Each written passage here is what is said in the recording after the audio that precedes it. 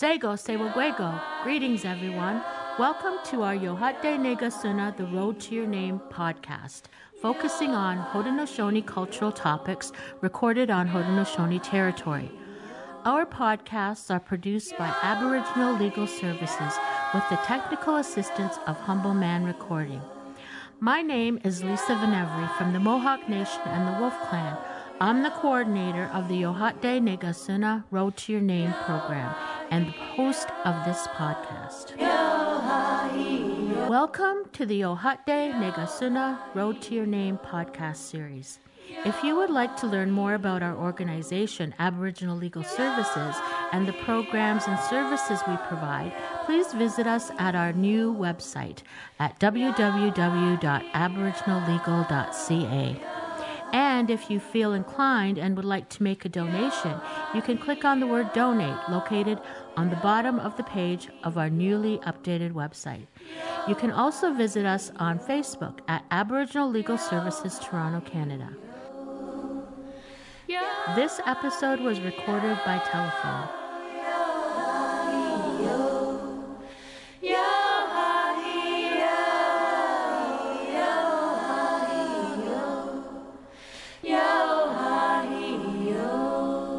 So welcome to today's episode of the Road to Your Name podcast. And on this episode, we'll be talking with Nicole Hill-Dolson. And Nicole is a lawyer from Oneida of the Thames. She's from the Bear Clan, and she works in the justice system. And we're going to talk about a lot of different topics today. And welcome, Nicole. Welcome to the podcast, the Road to Your Name podcast. Hi, thanks for having me. Well, because we're talking about the justice system, we have so much to talk about. We better get started. Yeah. What drew me to you is reading an article from the CBC where you were featured, and you were talking about how your grandmother, who was a survivor of the Mohawk Institute, had inspired you so much, and you had visited the Mohawk Institute. Can you share a little bit about your experience with visiting the Mohawk Institute? Yeah, so I grew up knowing my grandma always went to residential schools, and I knew that she ran away, but I never knew which school it was. They probably told me, but I didn't make the connection until I was actually in law school. I was in my last semester of law school. I was kind of like on a class field trip. Yeah, they still do that in law school. Yeah. And we actually went to the Mohawk Institute for like a tour. And they were telling us all these horrible things that have happened like in these different spaces. It was actually two survivors were taking us around the whole school. And then at the end of it, we kind of ended off in this conference room, and there was like a plaque with names on it. And that's when I seen my grandmother's name, and I just got like hit with a ton of bricks, like of emotions. It was so overwhelming. I kind of held it together for the most part until I got into my car. And then I was just started bawling. Like, this was her experience. This is what really happened. Like, of course, in school, I have a major in First Nation Studies from Western and philosophy. So I knew a lot about the history already. But I never really knew my grandma's experience because she never talked about it. We just knew where she went and that she ran away. That was it. So it was really hard in that sense to realize like these things actually happened to her, and these things happened to other kids around her. And that's what her experience was, kind of as a preteen. So it was also really hard because at that time, my last semester of law school, my husband and I think we were just engaged at that point. But anyway, we were actually living on Oneida at my grandma's old house. So from that drive to the residential school back to my grandma's house, that was her journey. That's where her and her brothers ran. That was the path they took, probably not on the road, like probably off the road, but it was still such a big distance. Like, it's 45 minutes to an hour driving. So that's almost like 22 hours walking here and there that they must have done as children. So it was really emotional. It was really emotional. Yeah, so that was I my experience with finding out. I can imagine, and I really feel a connection to you because my grandfather went to that school as well, from the age of 4 to 16. And Oh, so wow. to know that our grandparents went there and survived it, actually, Yeah. it gives me at least such a I'm very proud that he survived that. What courage Yeah, it yeah. took. What courage it took for a small child to survive an experience such as that. And Hmm. really for your grandmother to make it that long journey back home. Was she with others or was she on her own or? To my understanding, it was her two younger brothers who Hmm. actually were very big into hunting. So we don't really know 100%, but it sounds like they were able to track their way Hmm. back home. I don't even know if it was like following the stars at night type of Hmm. thing. They're Hmm. so lucky that they didn't get caught, Yeah. and like kind of dragged back or anything. Hmm. And they actually had a younger sister there as well. But to my understanding, that they left her there because she was too young to make the journey, they thought. Hmm. And then when they got home, they sent their dad back to go get her. Hmm. Yeah, but it really shows the strength. It really shows the strength of our people and like the determination to be treated properly, to be respected, and to keep our culture. Oh yeah, for sure. And I think it makes us strong today and resilient as a people, right? And I know it takes a lot of strength to get through law school. so Oh, yeah. so so can you talk about that? What drew you to become a lawyer? So honestly, like it was probably growing up on the reserve. So I actually grew up on Oneida. I went to the school there, Standing Stone. I was actually bullied a lot. So I have like a lighter skin. I Mhm. kind of look Asian. And so I got picked on a lot for that. Mhm. I have a smaller family on Oneida. So everybody else was like cousins, second cousins, or something like that. They had like some more relations than I did. So my dad, he was just very open. My parents were both very open about the struggles that our people have faced and the things going on in other people's homes that I wasn't really exposed to. So they're like, these children are going through things, this intergenerational trauma from colonization and residential schools, right? Like these are big topics for a little kid, but Yeah. um, they were open about it. Like there's things that we don't do in our household that they're experiencing, and you're just a target for their anger. So it's Mhm. not anything personal. It's just they're taking it out on you, based on how they feel about themselves and whatnot. And honestly, that just made me very empathetic.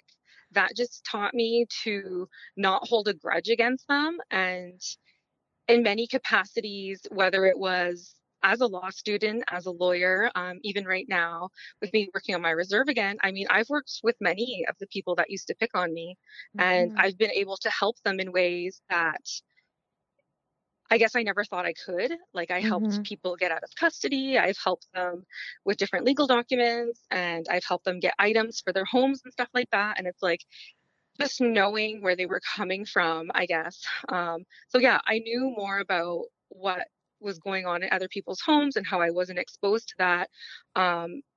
And I guess it was kind of like my family always kind of respected the white man's education and really pushed me to go far as I can. And my grandma in particular would say that, like, she's like, it was when we were actually moving off the reserve. Me and my sister were teenagers at that point. Things are just getting bad. Like, I don't know how your reserve is, but with mine, Mhm. there's a lot of underage drinking, Mhm. driving around, um, and drinking. And Mhm. people wanted my sister and I to be involved in that. And my dad just had enough. So he moved us off the reserve. We went to town. And I guess in a kind of way to like protect us from all that. Um, and when we were moving, my grandma actually, she waited until my parents were gone, and then she kind of just showed up at my house to me and my sister, and she was just kind of like, um like, don't you ever forget where you came from. Like, Yeah. Oneida's your home. Like, these are your people. And like, you go as far as you can with education. You go, you get that degree, that white man's degree, and you come back here and help your people. Yeah. So, like, stuff like that and those kind of messagings just like really um, imprinted on me. And it kind of helped me to want to help my people. But it was much before that I actually wanted to help them. I guess just knowing what was going on in other people's homes and wanting to help them um, as a child, I guess that's what Mm-hmm. it was all about. Yeah. Well, in the article, you said that your gift is to understand and interpret the legal jargon. And for myself, having worked in the justice system for over 10 years, I can say that that is a significant gift. To be able to understand and interpret. It's like working in a foreign system in many Hmm. ways for us. So, can you share with us what it's like being an Indigenous lawyer in this system, an Indigenous person working in the justice system? Um, it is very difficult. You Yeah. feel very alone, honestly, and that's how it felt in law school. I'll go back to that. Actually, when I started law school, um, I think I was the only one. There was only four of us that were Indigenous, but I was the only one from a reserve, Mm-hmm. and that was full First Nation and Mm-hmm. kind of had that background. Mm-hmm. So I felt very alone. I felt Mm-hmm. very alone. I went to Windsor Law, and honestly, that was just the tip of the iceberg. That was just the start of it for me, sadly. Mm-hmm. Um, and it is very hard. It is very hard being the only one, but I guess you get to represent your people and kind of change people's perspectives somewhat. I still have difficulty to this day to even enter the lawyer's lounge at the courthouse. I don't know why. Mm-hmm. People have just told me like own my space, own it. Like I deserve to be there just as much as anyone else, but Yeah. it still gets to me. So I totally get it. I'm just a girl from the res who Yeah. became a Yeah. lawyer, Yeah. but I still have those same fears and those same feelings. Uh-huh. It is like a foreign language. I can't pinpoint why I understand the legal jargon when I read it. Mm-hmm. It just makes sense to me. But like I said, I have also a degree in philosophy, so Yeah. I just understand weird concepts. Yeah. Well, well, that degree in philosophy probably helps you out a lot, for Oh yeah, sure. no, definitely. So tell me do you have any experience working we have an Indigenous People's Court here in Brantford, and do you have a similar one there in London, I guess it would be? Yeah, so in London, we have a Gladue court. Mm-hmm. I was lucky enough, actually, I think in 2013 it started in London. And I was actually on the committee to get it started. I was like the youth representative, Mm-hmm. just like my great experience with Namrid Friendship Center. And I was originally on the Aboriginal Community Justice Program, and then they started the whole Gladue committee to get the court started there. Um, it kind of started when I started law school in 2013, so I didn't really get to experience it until I became a summer student for legal aid, and then I came back and it was full blown and running every single week. That was amazing for when I came back. Um, there at that time there was Justice George, who Mm-hmm. I believe is from Kettle Point or Wapool. I want to say Kettle Point. So originally he was the main judge there, Justice Skoronsky, who's a huge advocate for Indigenous issues. Um, I believe he's retired now. So it was happening every single week, every single Thursday. When I started my practice, I want to say all my clients were criminal clients, criminal Aboriginal clients. I was in Gladue Court probably every single Thursday.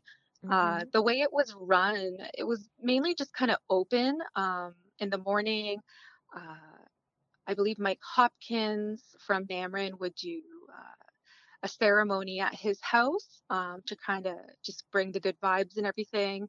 And then they would have eagle feather and some medicines because sometimes people get emotional doing their pleas. The way Yes. it's run in London is that you can only go to Gladue Court if you're agreeing to plead guilty to the charges. So, Yes. like, if you want to take it to trial or something like that, you don't really get that opportunity. If you're, I don't know, even if you get like direct accountability or something like that. You don't really have the opportunity, but once again, of course, you'd have to like have a lawyer, have them negotiate on your behalf, request that Mhm. you go into the Aboriginal court, and that Mhm. get like some sort of Aboriginal specific sentencing. Um, so yeah, it's not really. I've heard about how they run it in Toronto. Yeah. I'm new to knowing that there's one in Brantford. I'm Yeah. very excited to hear that. I would love to be Yeah. involved in that some way, but yeah, Uh-huh. I could see it could be definitely more involved. You can definitely insert the culture a lot more. Oh yeah, for sure. There's a lot of opportunity there, and Hmm. in Brantford with the pandemic, we've just begun to do Zoom circles. Oh, Yeah, so that's been really interesting. And yeah. I mean, our court here in Brantford has always been one of adapting, adapting to Okay. what we need, adapting to, and it's grown like that. So, and that's very much on point with traditional values, right? We've always been an adaptable people. Yeah, yeah. And That's amazing. so, yeah, I mean, I invite you to come in and when we're in person again, come in and observe how the court here is working. Yeah, that sounds amazing. I would definitely love to. Yeah. Also in the article, it said you work as a Jordan Principal Navigator. Can you explain what that is? Yeah, so Jordan's principle, it was a court case that took place, I believe, somewhere between 2007 and 2009. It was brought forward by the Caring Society with Mm-hmm. Cindy Blackstock. What happened was is that Jordan River Anderson, he actually passed away in hospital when he was only a few years old. And it was because the government was going back and forth, provincial and federal government were going back and forth on who can pay his medical bills for him to leave the hospital and go home. Mm-hmm. So this actually happens a lot for Aboriginal children, where they have health needs, education needs, and just all the government organization policies and stuff like that. Everybody just goes back and forth, back and forth. Who can provide money for these children, type of thing. So Jordan's principle now is that these children get the money up front. They Mm-hmm. get the money. So what I kind of do as a navigator, they come to the program on Oneida at the health center.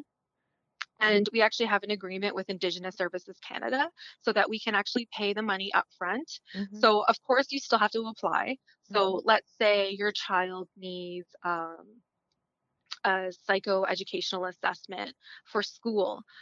So they do offer them for free. It takes a few years waiting list to actually get one to determine if you have any like learning disabilities or anything. Um, but you can also do it through Jordan's principle. Mm-hmm. So the key to all of that is having actually really great support letters. So if you have support letters from your teacher, your family doctor, whoever else who can speak to it, and then we gather all your whole application, all your documents, and we send it off to Indigenous Services Canada. And then only then they make the decision on whether to approve or deny your funding. And then Oneida will assist with the Mm-hmm. funding up front. Mm-hmm. Yeah. Mm-hmm. So it's just trying to help kids who are stuck in the system like that. It's kind of not being utilized that way. As with anything, you need more policies and structure to it. Some families, as they do, are just trying to take advantage of it, sadly. So Mm-hmm. hopefully that gets sorted out more in the next few years. Oh yeah. So that's what keeps you busy now on Oneida. Yeah, Uh, yeah, that's like my 9 to 5 job. Yeah, so like with the pandemic, I uh-huh. just had to take something. I had Yeah. a baby last August and she was Uh-huh. only 6 weeks old. Oneida called and I'm just like, Uh-huh. well, I guess I'll take it. Yeah. I'll take it. Yeah. Then I'm S- just kind of doing legal stuff on the side right now. Okay. And so is your goal to get more involved in back into the courts? Yeah, no, definitely. I mean, my main focus for becoming a lawyer was actually working with chief and councils, Yeah. was doing Aboriginal governance, Mm-hmm. like land transfers, Mm-hmm. the big court cases and stuff like that. It wasn't Mm-hmm. necessarily just criminal Oh, law. I see. Yeah. I would definitely love to do more with the community and the entirety. Mm-hmm. So yeah, no, the opportunity presents itself, I would definitely take it. Oh, yeah. Well, there's so much when you're talking about law and indigenous issues. I mean, land is definitely one of the more important ones for sure. Yeah. And constitutional law and taxation. Oh my gosh, we have so many issues Yeah. that are in the legal system. Hmm. So it also in the art, I was so interested in reading the article that the CBC did on you, and in there you said you one of the goals is to become a judge. Is that still one of your goals? Yes, it is Yeah. one of my main goals. So I'll Yeah. actually speak more to that. So as I was just saying that there was a First Nation judge Mhm. in London, he actually moved up to Superior Court. So he's Mhm. actually doing mostly family law court now. So Mhm. now we're back at no First Nation judge Yeah. doing criminal law in London. So, yeah, I mean, that is a huge goal of mine, being a First Nation woman to assist with our people in Mhm. any way possible. But yeah, of course, I'd want to do more as well, not just criminal law. And, Yeah. there are many issues that face our people in the courts. So, Oh yeah. I mean, times are changing. Um, I think because we just have Mary Simon now, the first Inuk Governor General, yeah. and I mean that's really exciting. And but we don't have any Indigenous person on the Canadian Supreme Court yet. No, we don't. I mean, I think it's always been not that there aren't qualified people to go there, but I think it's always been one of the barriers is the language, you know, the bilingual French English part. Oh, Yeah. yeah. Yeah. So, I mean, if they would consider, um, if bilingualism is such an important issue, they should consider people who are bilingual with their own traditional language. Hmm. Hmm. I mean, language is so important. Yeah. Yeah. Well, and a lot of times as well, they make an exception for First Nation people. So with legal aid, me getting a job there for, summer student articling, that was a huge thing as well to be Mhm. bilingual. And I'm not. Mhm.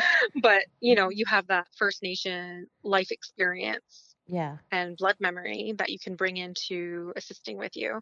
Mhm. For sure. So what else is going on as a lawyer? What do you think about um the whole Gladue um law, and do you think that the legal system has really embraced that, and or do we have a fair way to go? I believe that we have quite a way to go. Mhm. So, like, it's great that, we know of a few different satellite clinics and things that do Aboriginal law, the Indigenous courts. But, I was actually in St. Thomas maybe a year or two ago. Oh, probably 2 years now. I like missed a whole year in the pandemic. I keep thinking Mhm. my Yeah. timeline's off. Yeah. Anyway, I had a client, a First Nation client in St. Thomas, and I actually hosted the first ever full sentencing circle. Like Mhm. they never had that before, and we actually had people stopping by in the courtroom as it was taking place. Yeah. And they actually tried to deny it at first. Yeah. And so I actually connected with Aboriginal Legal Services in Toronto Mhm. and got Jonathan Rudin kind of on board. I would Yeah. have had to like reach out to him, and I felt like I was talking to a star. Like, Yeah. Oh, Jonathan's great. He's my supervisor. yeah, he's so amazing. So people like me were just like, oh my God, it's Jonathan Rudin. Yeah. um, so yeah, I just wanted to see whether or not I was reading the cases correctly and if my understanding of the law was right. Yeah. Um, he reassured me that I was definitely on the right trajectory, and it really seemed like the Crown was very off base with her understanding. So, just having that support, and then because it actually all came about because the Crown was actually referencing one of the books he wrote. Oh yeah. incorrectly Yeah. referencing one of his books. Yeah. And he's like, no, that's not what I meant by that. And he started like sending more of and explaining himself more, and it was amazing. So I had to write all these documents and submit it to court to even argue to get my client a sentencing circle that they were trying to deny. And the same with the Gladue report. Mm-hmm. There's no Gladue writer in St. Thomas. Mm-hmm. I had to apply to get one. It was denied, and then I had to appeal it. And it's just, no, there is a lot of work to be done. And sadly, St. Thomas isn't that far from London. And sadly, Yeah. St. Thomas, my other legal experience there, they don't even know that there's 3 reserves, only like Yeah. 15 minutes away from them. So there Yeah. is a lot of work to be done. Oh, Yeah. really, for sure. And a lot of education, and it mainly falls on us, right? Yeah. To do this, to educate the legal system about all of these things. It reminds me of the same thing happened in Hamilton, and with a judge who wanted to have a sentencing circle there because they don't have a Indigenous court there either yet. Yeah. And I remember her saying that she had to do some legal research to see why that there could be, there was no reason not to have a Hmm. sentencing circle. So, I mean, judges are doing this research on their own, so Hmm. I think we all could get together and educate, each other Yeah, definitely. more. So, oh, you should be wrapping up now. Is there any thing you'd like to talk about that we haven't talked about, or anything you'd like to add? Not that I can think of, no. Oh, well, this was a great conversation. We talked Yeah, about it a lot was. of different things. So I wish you well on your journey to accomplish your goal to become a judge. I can't wait for that to happen. We really Thank you. need that. We really need that Yeah. in the justice system. More Indigenous judges for sure. Yeah, most definitely. And I really think when I think of my grandfather and you probably when you think of your grandmother, I just really believe that they'd be proud of us both working so hard in the justice system. Yeah, I believe that. I actually get like emotional when I think about what if my grandma could see me today. Yeah, for sure. And I invite you to come back and visit in Brantford, and maybe we can tour again they're just finishing up the Mohawk Institute, the renovations there, turning it into a museum. So I Right. invite you back and come along with me and we'll tour the place again. Yeah, no, that sounds good. Okay, so Nyawe so much. Nyawe go for being the guest today, Nicole. We've been talking with Indigenous lawyer Nicole Hill-Dolson from Oneida of the Thames. She's from the Bear Clan, and it's been so nice speaking with you today. Thank you for having me. Okay, Onigiwahi.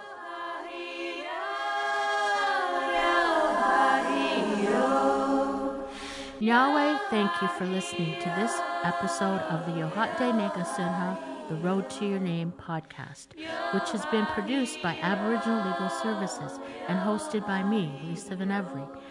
There are 10 episodes in this podcast series. Let's meet again on the next episode. If you would like to learn more about our organization, Aboriginal Legal Services, and the programs and services we provide, please visit us at our new website at www.aboriginallegal.ca. And if you feel inclined and would like to make a donation, you can click on the word donate located on the bottom of the page of our newly updated website. You can also visit us on Facebook at Aboriginal Legal Services Toronto, Canada. This has been the Yohatde Negasuna, The Road to Your Name podcast series.